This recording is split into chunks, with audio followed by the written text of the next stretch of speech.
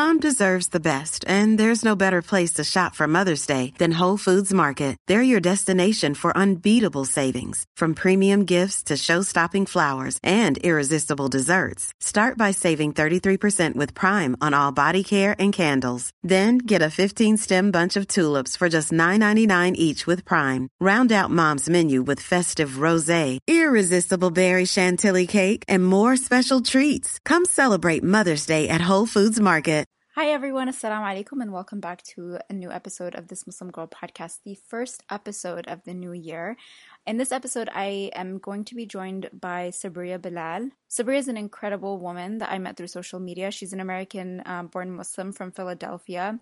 She was a seasoned teacher for 19 years. She's now a public speaker, author, and community activist. She is the founder and CEO of Bree Speaks, which is a faith-based organization that aims at empowering women to love themselves through trauma healing, life coaching, and forgiveness. Sabriya began this organization about 5 years ago after experiencing a tumultuous divorce and becoming a single mother herself. So please join me in welcoming Sabriya. Welcome to the podcast.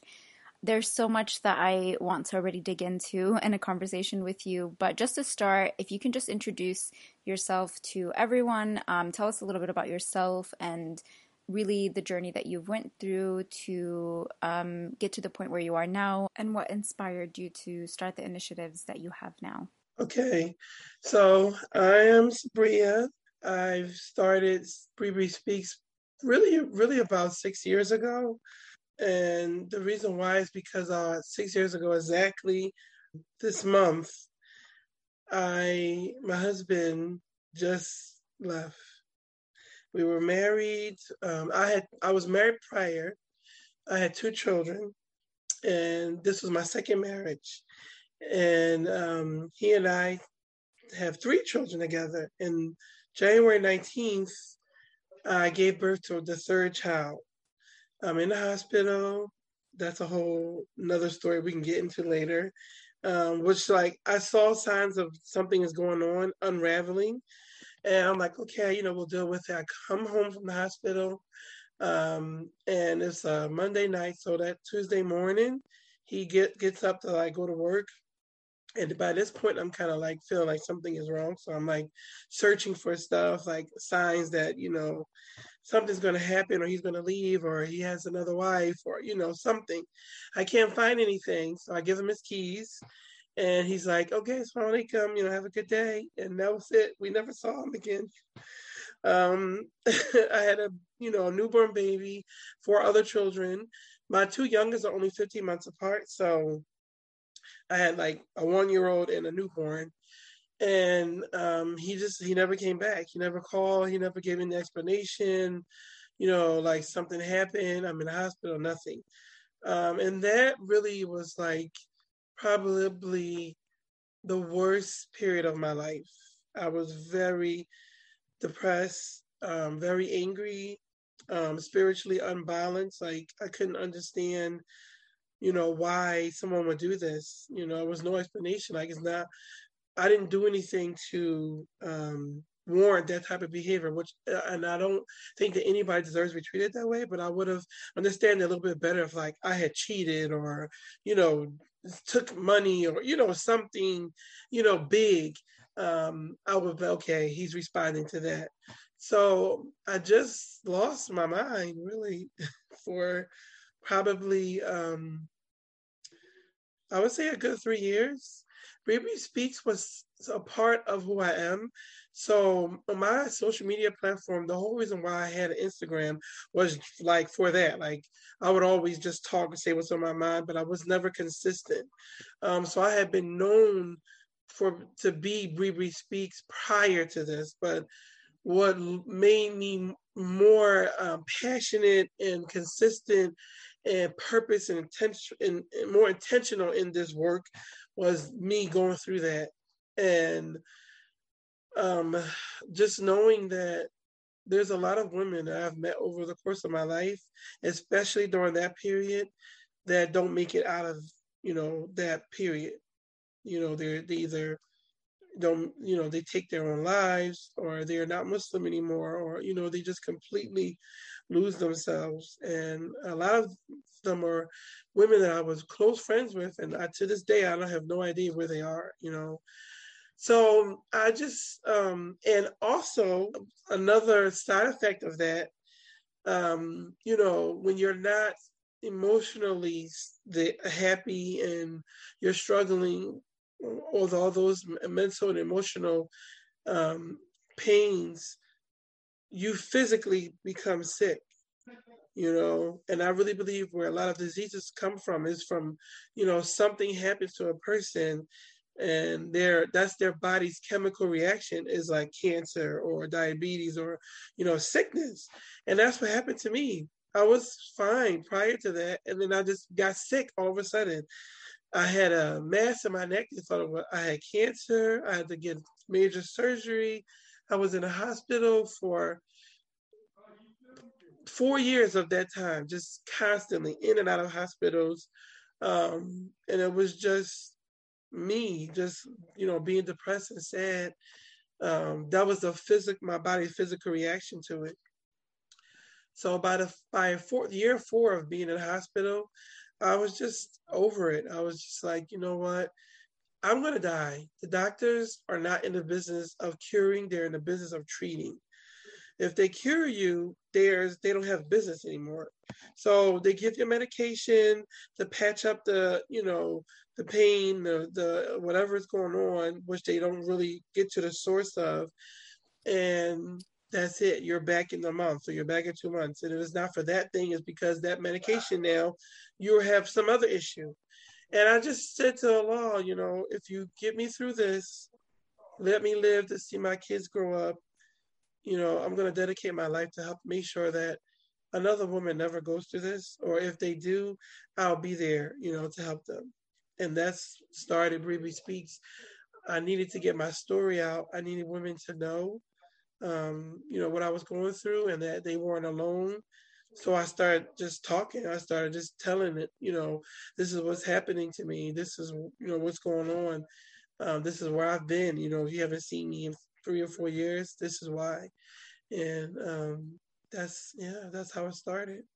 And you wrote a book about it as well, right? I did. Do you want to tell us a little bit about the book? So my book, Quick Rib, here's a little copy of it. Yes. Which you can find on Amazon, correct? Yes, you can find on Amazon. So I always wanted to write a book. I never thought that I'd write an autobiographical book, but I always wanted to write. I love writing. I love poetry. So in the process of me on social media telling my story, I realized that that was the book that I wanted to write. I wanted to not just tell my story, but I learned so much in this process about how important it is for us, especially as women, but all people, to really love themselves, and to value, who they are, and that they have worth, and that we're all deserving of love. You shouldn't need to look a certain way, or be in a certain financial income, bracket, to have, authentic love. Everyone deserves that. And I learned that in my process. I thought I loved myself, but I didn't, because I would have never accepted someone like that in my life. He wasn't the best husband from the beginning. It wasn't like he turned into this bad person, but I ignored all those red flags, and married this person because I thought that's the best I could do.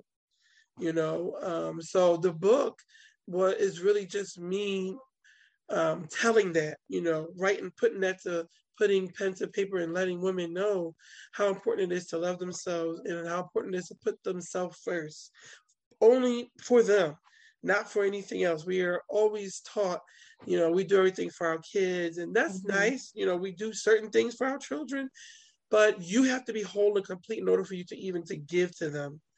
And that's what I talk about a lot in the book, just us loving ourselves, and how we unintentionally pass generational trauma to our children if we don't put ourselves first. So that's what's in the book, what happened. And also I pay homage to my children, because they saw me at my worst. A Mm. lot of people did not see me, when I was really depressed and really down. But my children, they can't escape. They have nowhere else to go. And I wanted to honor them by naming chapters after them, because they really pulled me through. My oldest son is 18, and mashallah, he's very Mashallah. spiritually in tune. Him and my daughter, she's 16 now, and they would have days where they're like, "Mom, just pray," "Mom, come on, let's do this. Let's read That's Quran. beautiful. Everything's gonna be okay." Because I just like cry probably every day. It's still very emotional for me talking about it, but I just remember just crying all the time and just calling out like, "Please help me." I just didn't know, I didn't know how to get through it. How am I gonna make it through this difficult time? And so many things happened.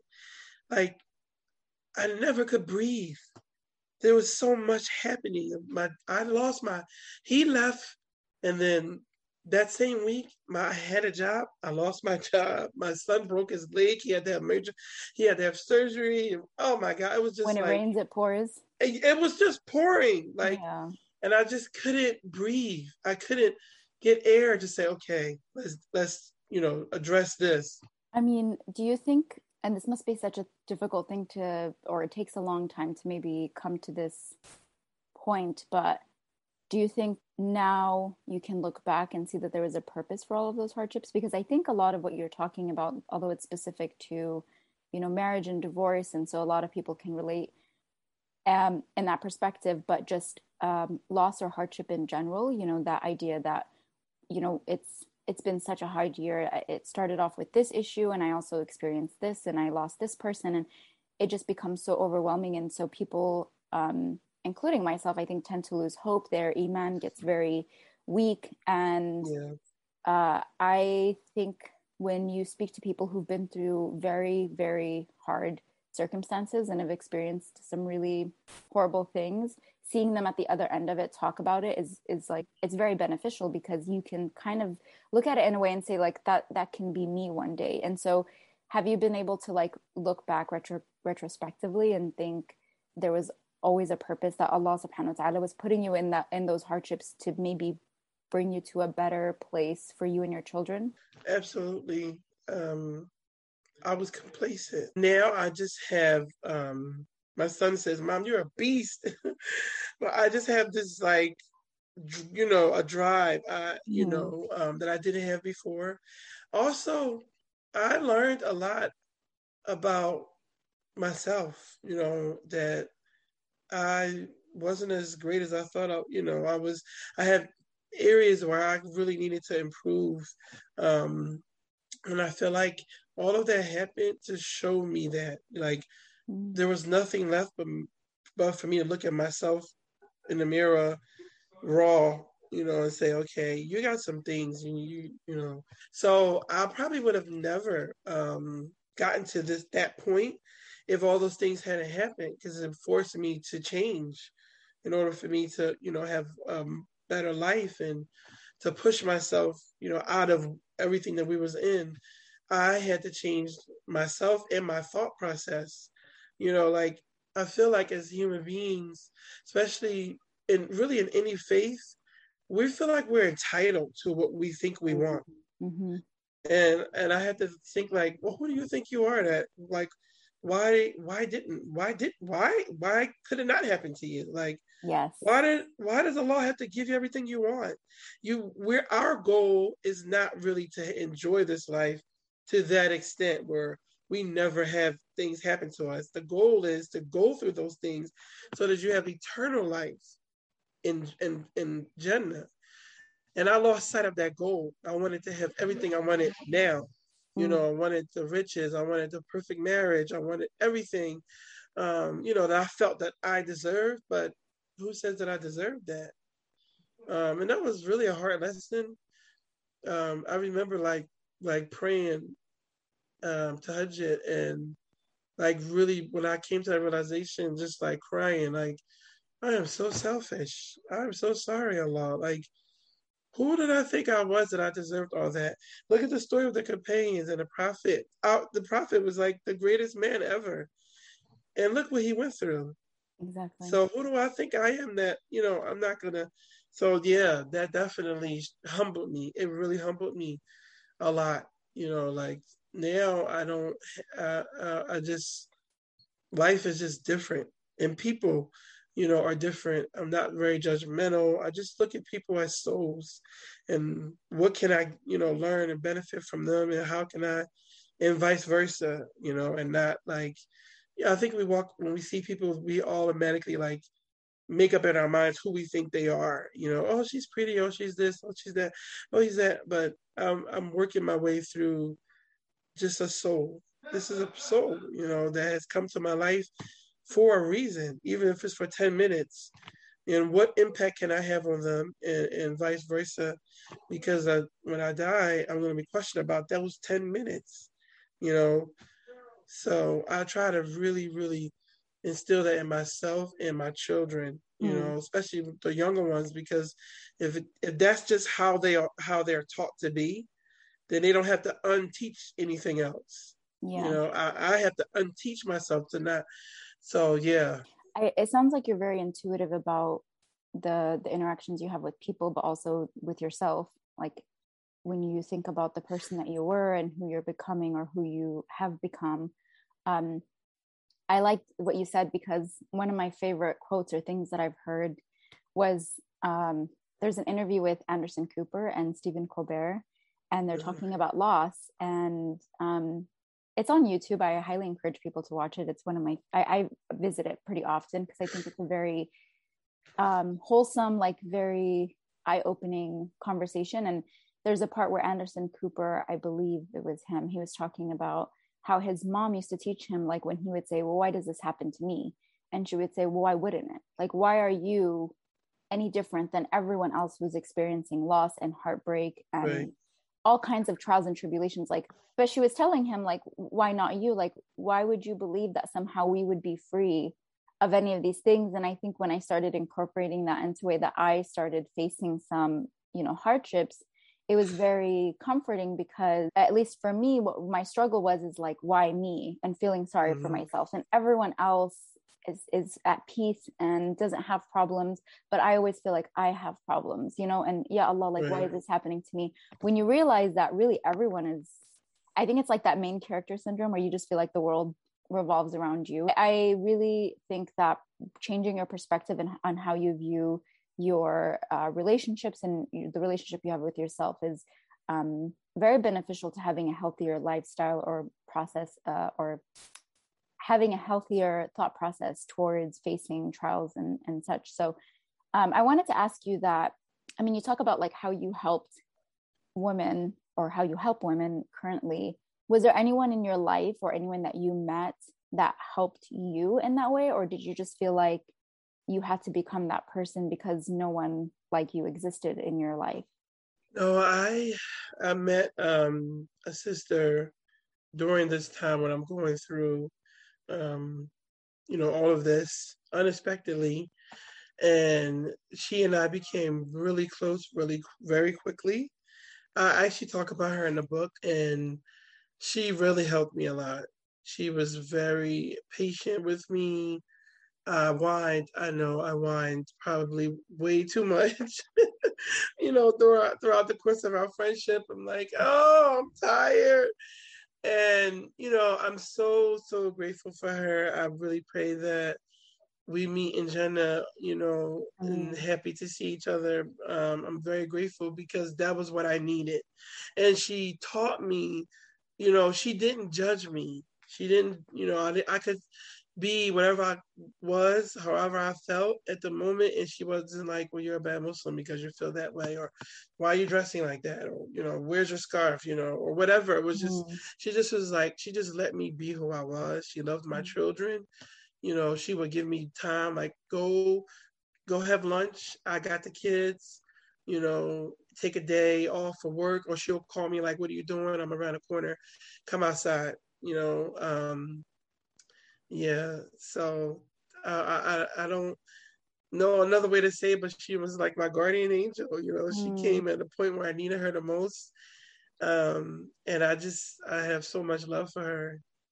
Alhamdulillah for good friends. Yeah, alhamdulillah. Yes, alhamdulillah. It's crazy because I have so many friends, like I've been Muslim all my life and I have all these people around me and I just met her, and Wow. she's subhanAllah. I tell my children all the time, don't be afraid to meet new people and get to know them because you don't know what impact they're going to have on your life, Yeah. and you can know someone for 40 years and, you know, they not have an impact at all. You mentioned about like you've grown up Muslim your whole life and you've known people, but someone that was new came into your life and was, played a really big role in your healing. Yeah. And I know in your videos, like I think I saw one a few weeks ago, you were talking about a sister who was needing help and the community wasn't there to provide that help. And so what do you think are some of the things that you've seen in either your experience or other women's experience in which the community falls short? This kind of Muslim community that's supposed to be there for you in times of hardship, especially as a woman. I'm not sure of what her experience was. It seemed like that she was facing issues of like safety. Yeah. So do you want to talk a little bit about that, or maybe give your insight onto, what can communities do to be better? Absolutely. That particular sister I actually met recently, and she confided in me, and she was in an abusive marriage and went to the masjid to get help. And the imam was kind of just like, oh, what do you want us to do? This is a lot. And I feel like in the community, especially when it's a touchy topic, we kind of like we don't want to deal with it. Everybody kind of just runs. It's like, oh, be patient. I feel like for women, it's kind of like, well, she shouldn't have married that man. Shame on her. It's her fault. And then the men are kind of like, shame on the woman for speaking. Like, how could dare you embarrass your husband? And that's like the ultimate disrespect. And she's not pious. And then the imams are kind of like, well, if it's not an Eid or an Akika or some happy event, it's like, oh, that's really touchy. So then you're left to like either deal with it and risk your life or go get help from outside organizations. And in Philadelphia, a lot of the outside organizations are Christian. And in order for you to stay in the shelters or get the help, you have to like go to church, go to mass, like pretty much apostate, leave your religion or your beliefs and subject yourself and your children to something that you don't believe, all because your community didn't have the proper help. And I feel like we need to. This is why, in addition to all the other reasons, why I talk about, what I do, because people don't want to talk about touchy topics. They get scared, maybe they're going to be shunned from the community or talked about in a negative light because they're talking about men. I don't talk bad about men. I don't hate men. I don't think all men are, horrible, but there are some that need some help, that are mean or abusive or, oppressive. And it's not okay to just sit around and turn a blind eye to it because we're afraid to talk about it or it's uncomfortable. It's an uncomfortable conversation to have. It is, but the reality is that these things are happening in our communities, and we should be equipped to help the people that need the help, not just when they're coming to get married. I mean, do you see things changing, or do you see things staying the same? I think the people are slowly changing. They're more open and susceptible to these difficult conversations, sadly, because it's happening more often. More people are being affected. I did a live with a sister who was in an abusive situation and had to literally leave the city to get help. And there were hundreds of people on a live. And most of the people, were there because they were either in a bad situation or had gone through it, and was so happy that, we were talking about it. And they just wanted the conversation to continue, So I think that The community is changing. I don't think that the leaders they're not changing. They want to talk about fiqh, and hijab, and you should be wearing, this, and this is, dictating to us what religion looks like and what spirituality looks like. But do your job, you really do your job. When you have that title, it's not just to bash people and tell them what they should be doing and what they should be learning. It's to support a community in every aspect of the community, and that's why I think, especially here in Philadelphia, there's so many Muslims, like 450,000 Muslims here. Wow. And we don't have anything, but that many Muslims, that's it, and that's really sad, that all these years, my whole childhood growing up being Muslim, this is no different for my children than it was for me. And that's really, that's so unfortunate, because what you're lamenting about is really, I think, a common experience amongst a lot of different Muslim communities. Something I've even experienced. We just opened a community center, I'd say, within the last year. I was actually there yesterday playing soccer. We were jumping rope. We were doing double dutch, which I haven't done since I was like in elementary school, junior high. And it brought back so many memories. But we have this like gated, community center that is safe. And we have hours that are specifically for women and girls so that we can go and play sports and feel safe about it. And it's sad that it took this long. I mean, it shouldn't, it took the right people, I should say. It took the right people who stood up and said, we need this. And then they put in a lot of work to get that money behind it, obviously, because you need money to build, something like that. And so it just took the right people, and they worked very hard. And I'm very proud of my, that part of my community that did that, because they saw something and didn't just say like, oh yeah, that would be nice to have, but they actually put in the work to do that. Because it is sad that, like you're saying, you didn't have a lot of things, and we could attribute that to many different reasons, for a different generation. But like the fact that your kids are still also in the same situation is really unfortunate. And our Muslim communities should and could do better. We just, I don't know. I don't know what the change is. Like my community is different. I come from a predominantly Yemeni community. I don't know if you know people in the Yemeni community or kind of how we are. It's a bit conservative, but I think one of the things you were talking about the imam and stuff, but like they love to talk about women and talk about things that relate to women, except the things that we ask them to talk about.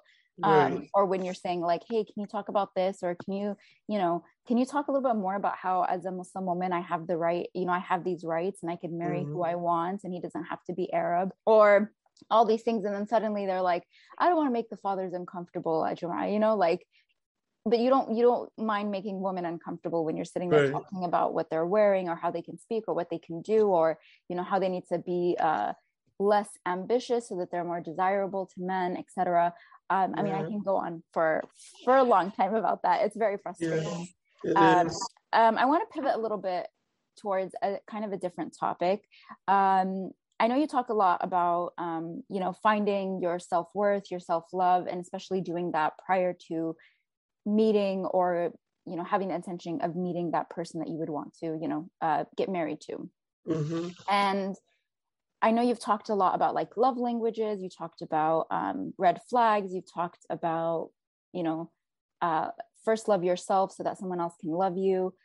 If you can just give us like a few highlights or like some of the main things that you've learned through your experience of your own experience or women that you've spoken to, but what are some things that you would advise women who might be interested in, taking that step and meeting someone? What kind of like inner work do they have to do you think, before that? And then what do they need to look out for once they're, I'm good, like I'm ready. What do I need to look for like in that person if I'm going to start searching for them? Hey, it's Ryan Reynolds, and I'm here with Keith, co-star of my upcoming film, If, only in theaters May 17th. Do you want to tell people the big news?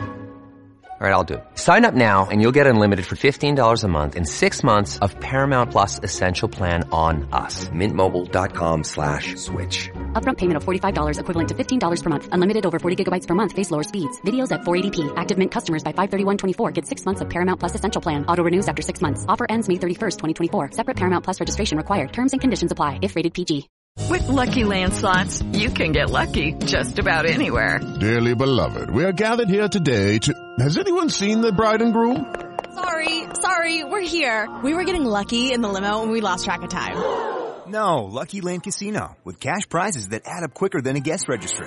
In that case, I pronounce you lucky. Play for free at LuckyLandSlots.com. Daily bonuses are waiting. No purchase necessary. Void where prohibited by law. 18+. Terms and conditions apply. See website for details. I would say probably the biggest thing would be, we live in a society where women look a certain way. Mm-hmm. And, that's the women are portrayed a certain way. And 90% of women don't fit that, that mold.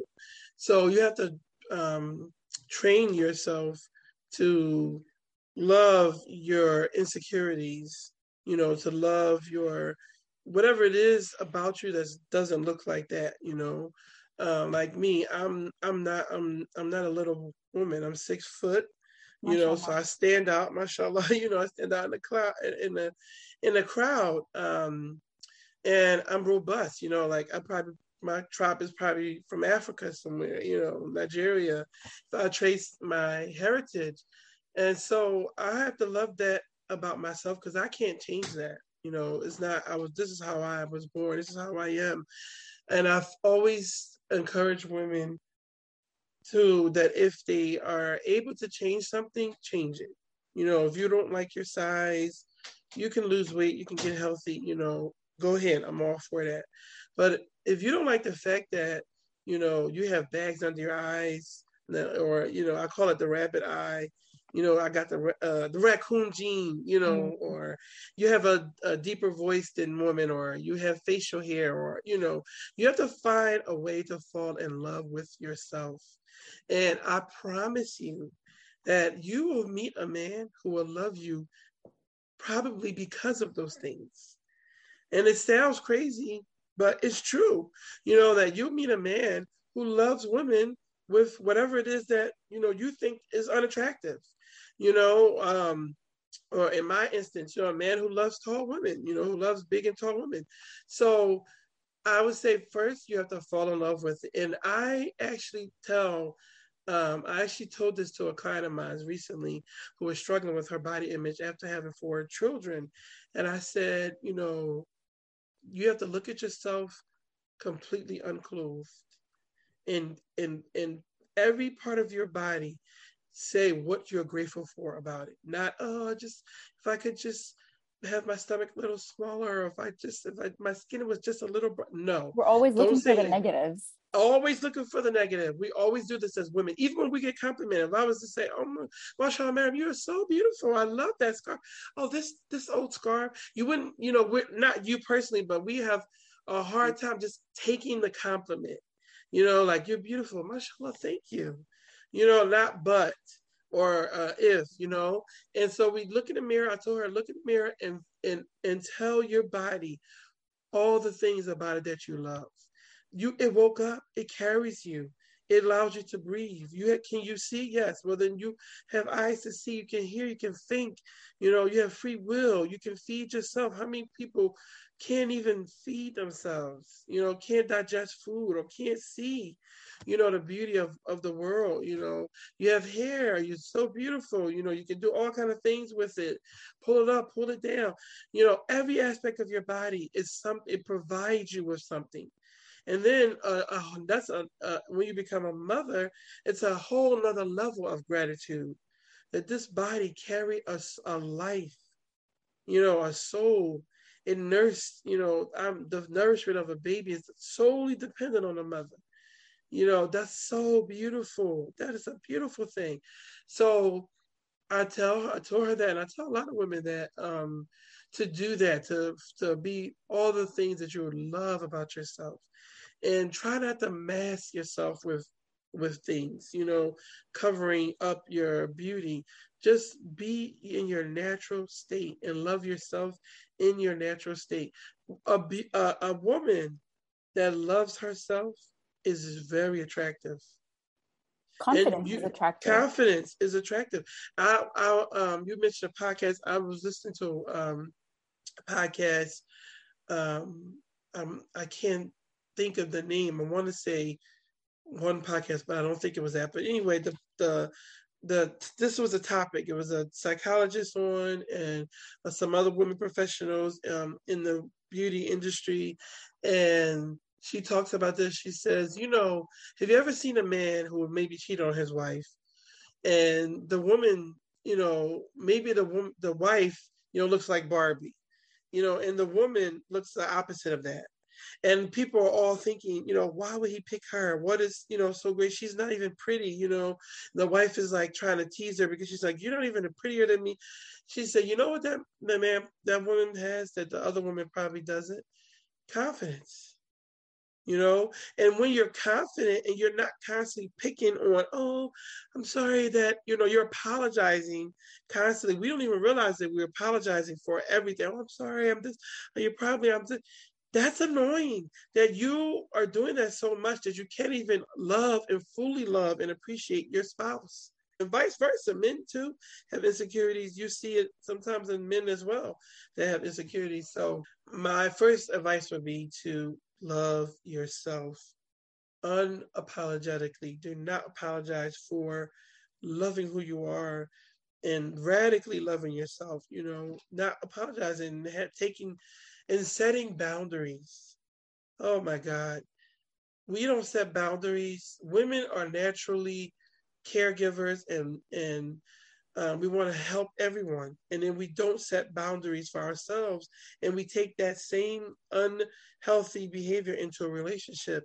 And we think that if we just give our husbands everything, we just cater to him and wash his feet and whatever he is, yes. Every time he comes home, you're ready. That's love. That really isn't love. That's an unhealthy relationship and that's unhealthy response to what we think love is. And you're not giving boundaries. You're not saying, hey, I'm not going to always be here when you get home. I'm not going to always have dinner. I'm not perfect. I'm human. How about some nights we both cook together? Wouldn't that be amazing? We date. Let's date. Let's have a date. You pick up something from the store, and we'll listen to our favorite song or we'll listen to our favorite lecture, whatever, and we'll talk about how we first met and fall in love with each other all over again. Let's stop trying to be perfect. And one thing men don't do that. Men be who they are. And we always say we ignore the red flags. Men don't try to pretend to be something that they're not. We just don't want to see. So learn from them. Do self-care. We are, and a lot of it is conditional. A lot of it is cultural. Yeah. Like you said, you're Yemeni American, I'm African American, and I feel like no matter what your cultural or racial background is, women are all taught that. We're like all being groomed to be wives, from a very young age. So, we see kids, they're like, she can't be like that. She can't have that character. Why? Well, no man's going to want to marry her if she's like that. She's loud or she has a warrior spirit. She's not like, this petite, quiet little girl who just gets all A's and, she doesn't play with dolls. She doesn't like dolls. It's like, oh, she doesn't like dolls. She's not going to be a mother. No man's going to want, it's like, no, I'm not raising my daughters to be wives. I'm raising my daughters to be human beings. Because you can't be a mother and a wife if you're not even a human. You don't even know what it means to be human. How am I supposed to be a good wife? I don't even know how to be me. So it's like we're almost raised to be not the main characters of our story, but rather the supporting character to everyone else, the wife, the mother, there's like this title behind it rather than being Noor or being Sabria, like being who you are first. And obviously there's nothing wrong with being a nurturer and being an empath. Absolutely. I think like honestly something I've struggled with in the last year, which was a positive struggle because it helped me set boundaries, like what you were talking about. But this like guilt that I felt by the idea of even like, I don't feel comfortable doing this and I want to say I don't want to do it, but I feel guilty, so therefore I'm still going to do it. Exactly. Worried about what the other person and how they're going to feel. 9 times out of 10, they're going to be okay. I mean, like you said, men do it all the time. There's other people in our lives that do it all the time. We end up being okay, you know? So it's been a work in progress. And like, I mean, I've been in therapy for a couple of years, just working on myself, making sure that like I understand, very similar to what you're talking about, like understand who I am as a person, like finding my toxic traits and letting go of those, but like finding the stuff that I like about myself and embracing it, even if it's imperfect. Like you talk about how we raise or groom girls to be wives and talk about their character and how are you, like, you can't sit like that, you're a girl, you can't speak like that, you're a girl. And then add on top of that, they get older and there's like this whole beauty standard that then they're just, you know, picking themselves apart in front of the mirror, that their, you know, face looks like this and their skin looks like this and their hair and whatever. And so it's a very vicious cycle and a very tumultuous like type of thinking that really carries into, like you said, our relationships, our self-worth, whether that's when you're looking for a relationship or once you're actually in one. But yeah, so your advice would be self-love. When it comes to red flags, this is prior to marriage, because I think you can still look for them in marriages as well. But like prior to marriage, what are some of the to be conscious of or be aware of? Because I think you said like we tend to ignore them. How would you advise someone to just, you know, keep your eyes open, basically? Yeah. I think one of the biggest red flags prior to marriage is being controlled. You know, and they do it in such a nice way. You know, you're maybe, you know, out with them, you know, this is the first time you guys are meeting, and he makes mention of something, you know, oh, is this how you dress?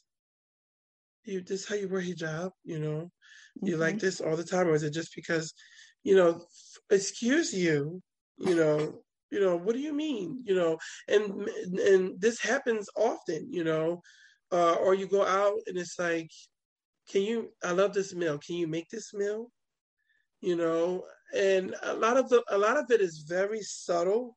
So you don't even know that it's happening, you know, or you don't even know where you are all the time. You know, where are you at? What are you doing? We're not even married, dude. Like, I don't have a obligation to tell you where I'm at all the time. You know, why didn't you answer your phone? Or, you know, I tried to call you and your mom said that you were here and I went there, you weren't there. Those are red flags for sure. Especially, you know, wanting to know how you dress, and what do you look like when you do this, or, you know, do you have a problem wearing such and such, or do you have a problem? I had a brother ask me, did I have a problem? Did I have a problem showing him what I look like in the house? You know, like what I would wear and I said, you know, so you want to see me unclothed? And he's like, well, it's a sunnah. And I was like, what sunnah are you following? Because I've never heard that. He goes and digs and finds this like one hadith, you know, where a Prophet sallallahu alaihi wasallam allowed a man to look through the window of a house to see the woman that he was going to marry.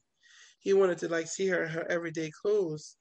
And I said, there's thousands of hadith, and you pick this one hadith that probably has one of two things, if not both: a weak chain of narration, or some type of fatwa where he had an excuse because of a situation. Maybe she had a sickness, you know, or she, you know, had an illness or leprosy or something, and he wanted to just see, you know. And now you're telling me that this is sunnah.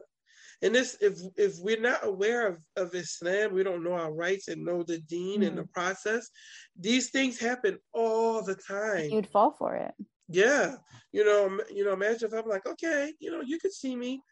Like, or just to be, sometimes women are so eager to get married because you really like the person a lot. And so much is aligning. He's a good story to tell. He has all the things you want to be able to tell your friends. Oh, he's a doctor and he's 6'2", and, he has a house and all these things. And, and you feel like it makes you look better by marrying a person that's already established. And I would say, to be very careful to marry someone who's already done the work to get where they are. A lot of times people don't want to include you in that. They don't want to include you. I did this. I went to school for 10 years. I had bought a house. I have now what are you going to bring to that? So, it's sometimes you have to be very careful because I know us growing up as girls, we would laugh about, that, but it was, very much accepted, especially in my family, because I come from a, pretty well-to-do family, mashallah. So the expectation was to marry someone who was also, well-to-do, and I felt like that. I don't know how well that works because the men aren't very willing to give you what they've already worked for. They don't feel like you don't deserve. This is my money. And I'll give you like a stipend. I remember my husband telling me, he's like, you can have a certain amount of money a month, but you need to like work for what you want because this is my money, And I was just like, okay, lesson learned, I feel like it's so much more gratifying and more strength on the relationship when you two come in and work on something together. I feel like it builds so much more depth. I feel like a lot of my friends who are married to men who already had money, it's always this underlying thing, and it's not really talked about, but it's just kind of like, you have that because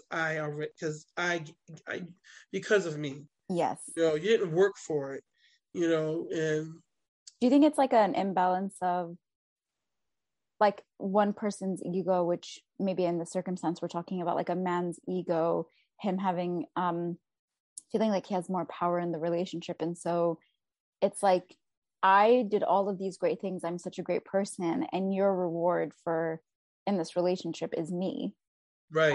And so I expect you to fit into my world by providing me what else is like in my vision the perfect life. So I've already built my perfect career, I went to school, I have my dream salary, whatever it is. I just need the perfect wife that's going to come and bring me those perfect kids, rather than seeing her and him as like two people, equals that can come together and, like what you said, build something together, rather than don't, like, whether you're in my life or not, like I already have a plan, like you don't really matter that much, you're just like an extra piece, and if it's not you, you're replaceable basically. I can just go find someone else to fill that void. And so that's like when you talk about red flags, I think someone who talks about themselves and about like their life as if it's like set, and not like that someone else can come into it and add or be that other half of it, is very much a red flag, unless that's something you're looking for. Like, I mean, some women are looking for that, and that's, I guess that works for them. Someone who's like, I don't have many goals, I'm not very ambitious, I just want someone to take care of me, I'll have kids, and like that's my dream life. If that works for some people, then great. But if you're obviously not that person and you're ambitious, I think it's important to find someone who's gonna honor that and like encourage that in you. Don't dim that light. Okay, so we're talking about in a video searching for things and like other people, like searching for things within, like, that you want. So like if you want happiness, don't go look for it in another person, you have to find that happiness within yourself to be complete, and then have someone who comes and complements or supplements that. Don't look for someone to complete you. And so accomplish that sense of identity and love that you would want from another person, but like for yourself first. So when searching for a partner, how do you think, or what's your idea of that then? Like, what is a partner? because I agree with you. I don't think that you should look for someone who's going to fill voids that you can fill yourself, because then you're really depending, one, on a flawed human being to do that, and two, that person could be gone one day, as you know, like for different reasons. They could just be gone, and then what happens to you, you know? Right.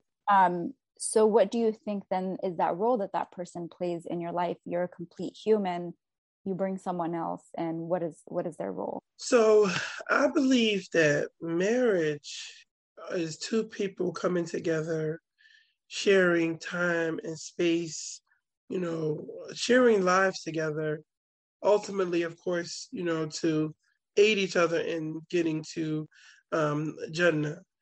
And while you're on earth, if you meet two people or whole prior, the love and support that they bring in a relationship opens up all the things you have in ways you never thought that could be open.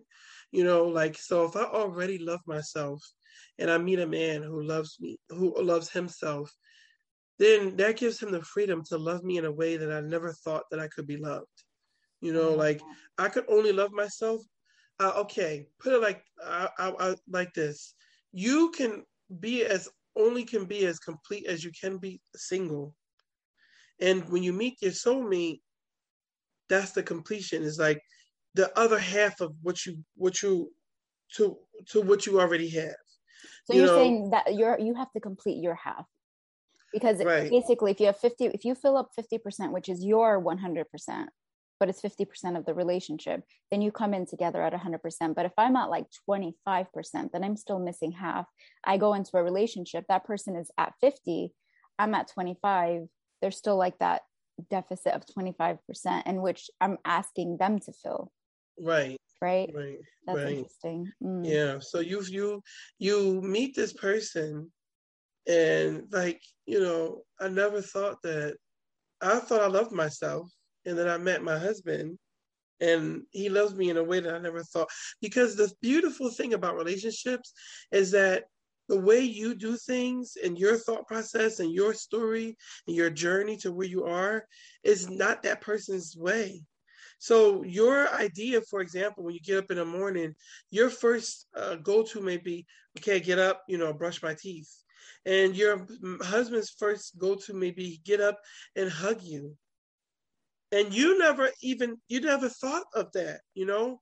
So he's loving you beyond the love that you have for yourself, you know, and vice versa, you know, like you do something that you do that's natural. Your spouse may never think to do it. And so now you're showing him, you're living you're living your lives and showing each other the beauty in life through your eyes.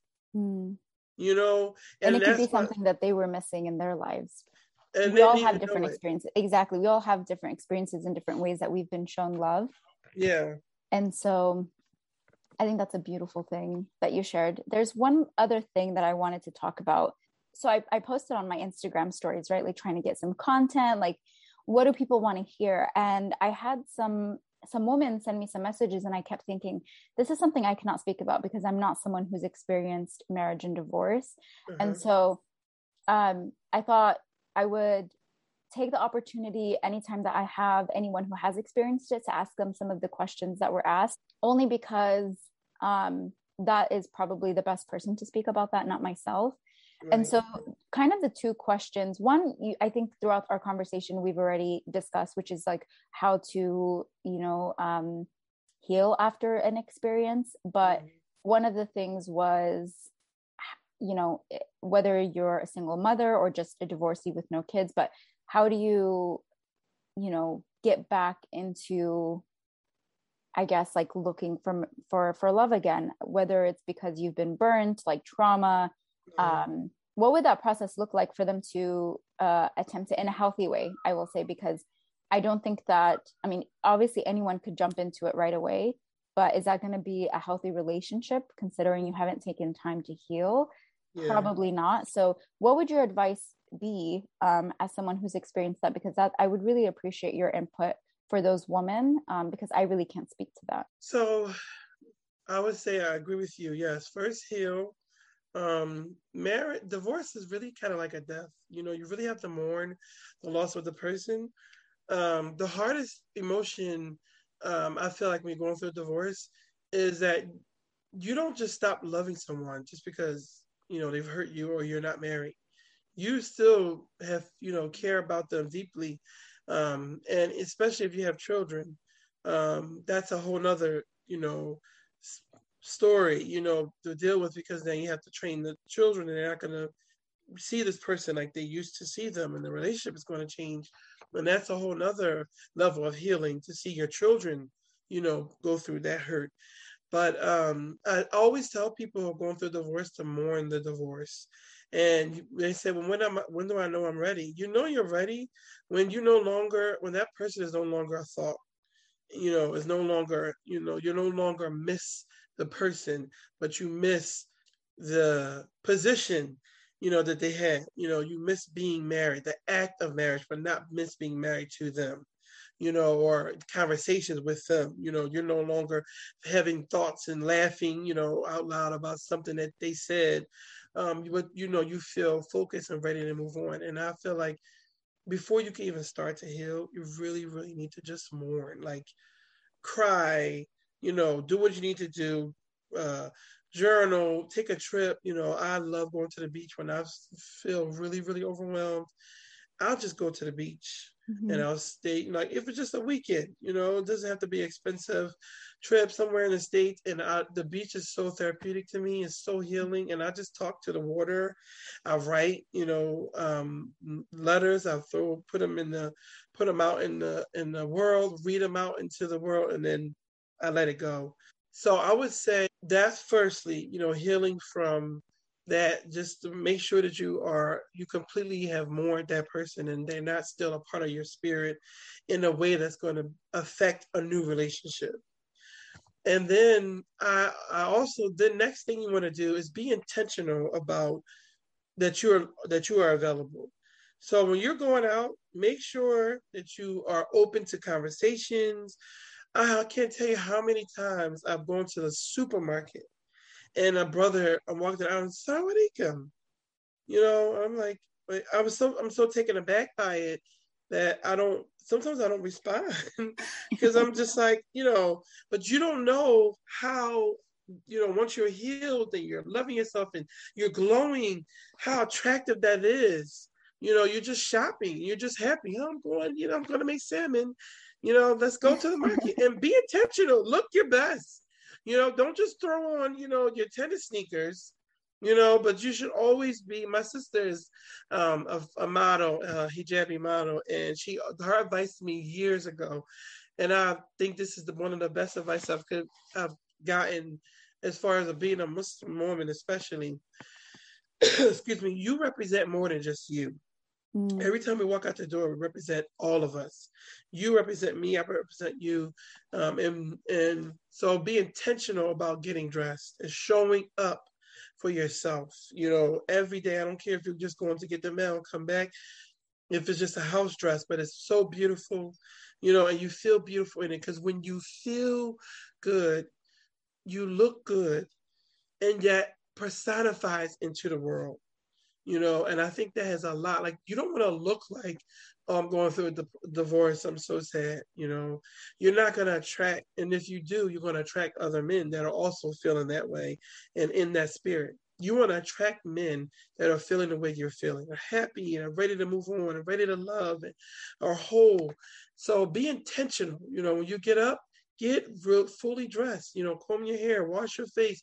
If you wear makeup, whatever it is that you do to make you feel beautiful, treat yourself, to a new outfit, and be open. Let your spirit be open. When you go out and you see people and they greet you or they open the door, thank you, smile. You don't know what that's going to lead to, in the future. And now we're in this new century where there's marriage apps everywhere, but you have, you could, that's definitely an option. I have tons of friends who've met their husbands that way. And I think, I like the concept because it takes the stress off of you having to meet someone that you don't know.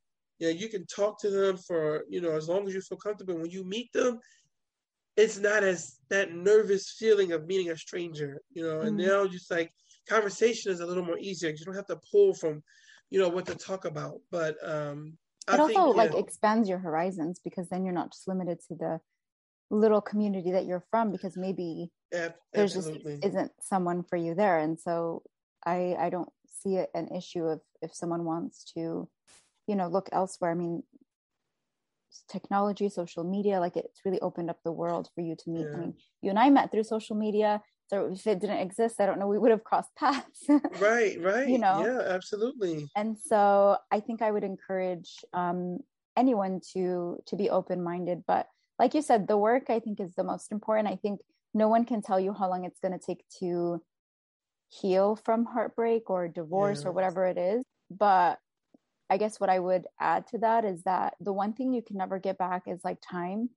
And even if like in that process as you're grieving, like the relationship, don't let time pass you. Like you said, wake up and like have that good day, try to go grocery shopping, try to go for a walk, go to the beach, make use of that time, because you're not going to get it back. And one day you will heal, because everything does, come to not necessarily an end, but you grow through it. You learn to adapt with your problems. And so you will find a brighter day. You just have to make sure that you're not spending years sometimes just in the dark because you're waiting for that. And also, in therapy, they teach you, like, you do a lot of these practices because it's part of the process of healing, nature, going out, waking up. Like, I found that the days where I don't feel my best and I stay in my room, it makes things worse, or at the very least, it doesn't make it better. But if I force myself and I go to Target and I just walk around and I'm shopping and just looking at things, I immediately feel better. Not to say that retail therapy is the best form of therapy, but it's just, you meet a person, they say hello, they make your day, someone's nice to you, you buy some things for yourself that will make you feel good, and you go home and, you like put on a mask or whatever it is. Like, all of that is like really good things. And so I've really appreciated our conversation and our talk. I think that what you're doing is incredible, and I hope that this reaches everyone that needs to hear it. And I think, there's a lot of people that can apply a lot of what we talked about into their personal lives, whether that's because of relationships or not, or I should say romantic relationships. Is there anything else that you wanted to talk about? And then I also wanted to give you an opportunity to plug in anything that you got going on. I know you do like some coaching. You have your book, you have your website, you have obviously your Instagram, and I want to make sure that everyone's aware of where they can find you, and if they have, how they can get access to you if they need. Yeah, thank you as well for having me. I'm grateful for you taking your time out of your life. Along the lines of everything you said, just anybody who sees this, just make sure that you love yourself, and that you deserve love. Remind yourself every day that you are worthy and valuable, and you deserve love. Everyone deserves to be somebody, someone. So there's no conditions on that. Oh, and so where to find me? Oh, I have my Instagram is Bree Speaks. My website is breebreespeaks.com.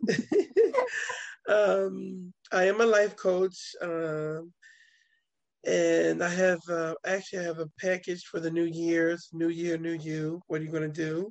It's a 12-week coaching course to help women who are have low self-esteem or experience trauma to heal and learn to love themselves. So that's on the website, and I speak. I'm a motivational, inspirational speaker. So people, will invite me to come out to the events and speak. I do that as well. I have one coming up actually. And you do virtual as well? Yes, I do virtual, both in-person and virtual events. So if you ever wanted to book me for an event, you can, virtual would be fine as well. Perfect. And this is all on your website, correct? Yes, everything's on the website, or you could email me from the website for more information. You could message me on Instagram as well. Yes, and I'll have all that information as well in the description of the podcast. And then Obviously, when this airs, I'll be able to tag you in a lot of the posts so that anyone that listens to this can find you through my Instagram at This Muslim Girl Podcast as well. Thank you for tuning in to this episode, and thank you to our special guest. As always, follow This Muslim Girl Podcast on all socials to be up to date on all content and the latest episodes. It is Ryan here, and I have a question for you. What do you do when you win? Like, are you a fist pumper, a woohooer, a hand clapper, a high fiver? I kind of like the high five, but if you want to hone in on those winning moves, check out Chumba Casino. At ChumbaCasino.com, choose from hundreds of social casino style games for your chance to redeem serious cash prizes. There are new game releases weekly, plus free daily bonuses. So don't wait. Start having the most fun ever at ChumbaCasino.com. No purchase necessary. VGW Group. Void where prohibited by law. See terms and conditions. 18+.